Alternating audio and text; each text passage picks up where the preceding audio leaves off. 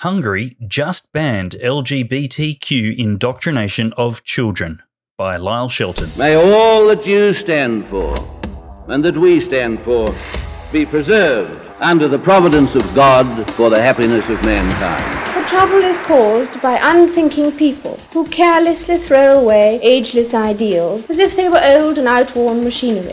But it is the values of individual liberty, equality before the law and the supremacy of people over the state to which we can always with confidence return as a powerful and uniting force. Australia is not a secular country, it is a free country. Hungary has banned teaching gender fluidity and homosexuality to children. We should too. The mainstream media demonise Hungarian President Viktor Orbán. They say he is far right, an authoritarian, too close to Vladimir Putin and a racist for refusing to open his borders. I don't follow Hungarian politics close enough to know if all of this is true or whether this is simply the fake news media doing its thing against conservatives. I'm sure Orbán has his faults. Certainly, former Prime Minister Tony Abbott didn't think Orbán had the cheese touch, in so much as he was happy to speak in Budapest in 2019, praising Hungary's family-friendly policies. With Europe's birth rate plummeting, Hungary has implemented several pro-family initiatives, including, as Abbott pointed out, waiving housing debt for larger families and not taxing at all four-time mothers.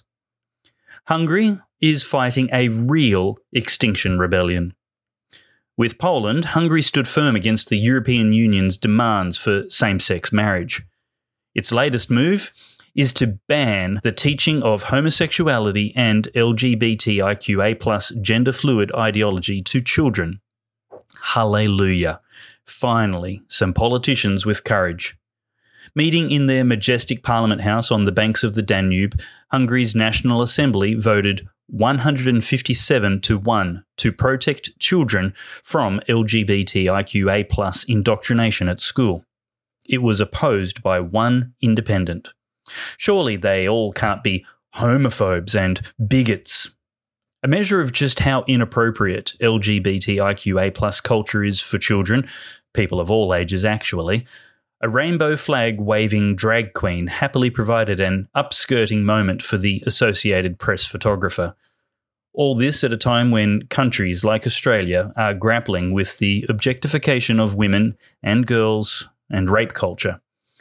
But this is how rainbow activists make their case to legislators wrestling with children's policy. These people are not only tone-deaf to the aspirations of mainstream mums and dads, they are a threat to the flourishing of their children. No wonder the vote was 157-1. Here in Australia, under Conservative New South Wales and federal governments, rainbow activists have free run of the classroom and the teacher's staff room. The Morrison government's new $7 million The Good Society program is worse than the so-called Safe Schools program. The Australian Christian lobby's Martin Iles lifts the lid. It will set your hair on fire. And New South Wales Education Minister Sarah Mitchell remains hopelessly out of her depth as she boasts about safe schools having been abolished but can't explain why gender-fluid ideology keeps popping up in her schools. The New South Wales government and the Morrison government say they are against safe schools, yet they seem powerless in the face of the activists indoctrinating our children. We should follow Hungary's example and protect children from radical LGBTIQA+ gender-fluid and sexual concepts in the classroom. We said this would follow same-sex marriage, and it has. Legislation might be the only way to protect our children. Today, we need a special kind of courage. Not the kind needed in battle, but a kind which makes us stand up for everything that we know is right, everything that is true and honest. We need the kind of courage that can withstand the subtle corruption of the cynic, so that we can show the world that we are not afraid of the future.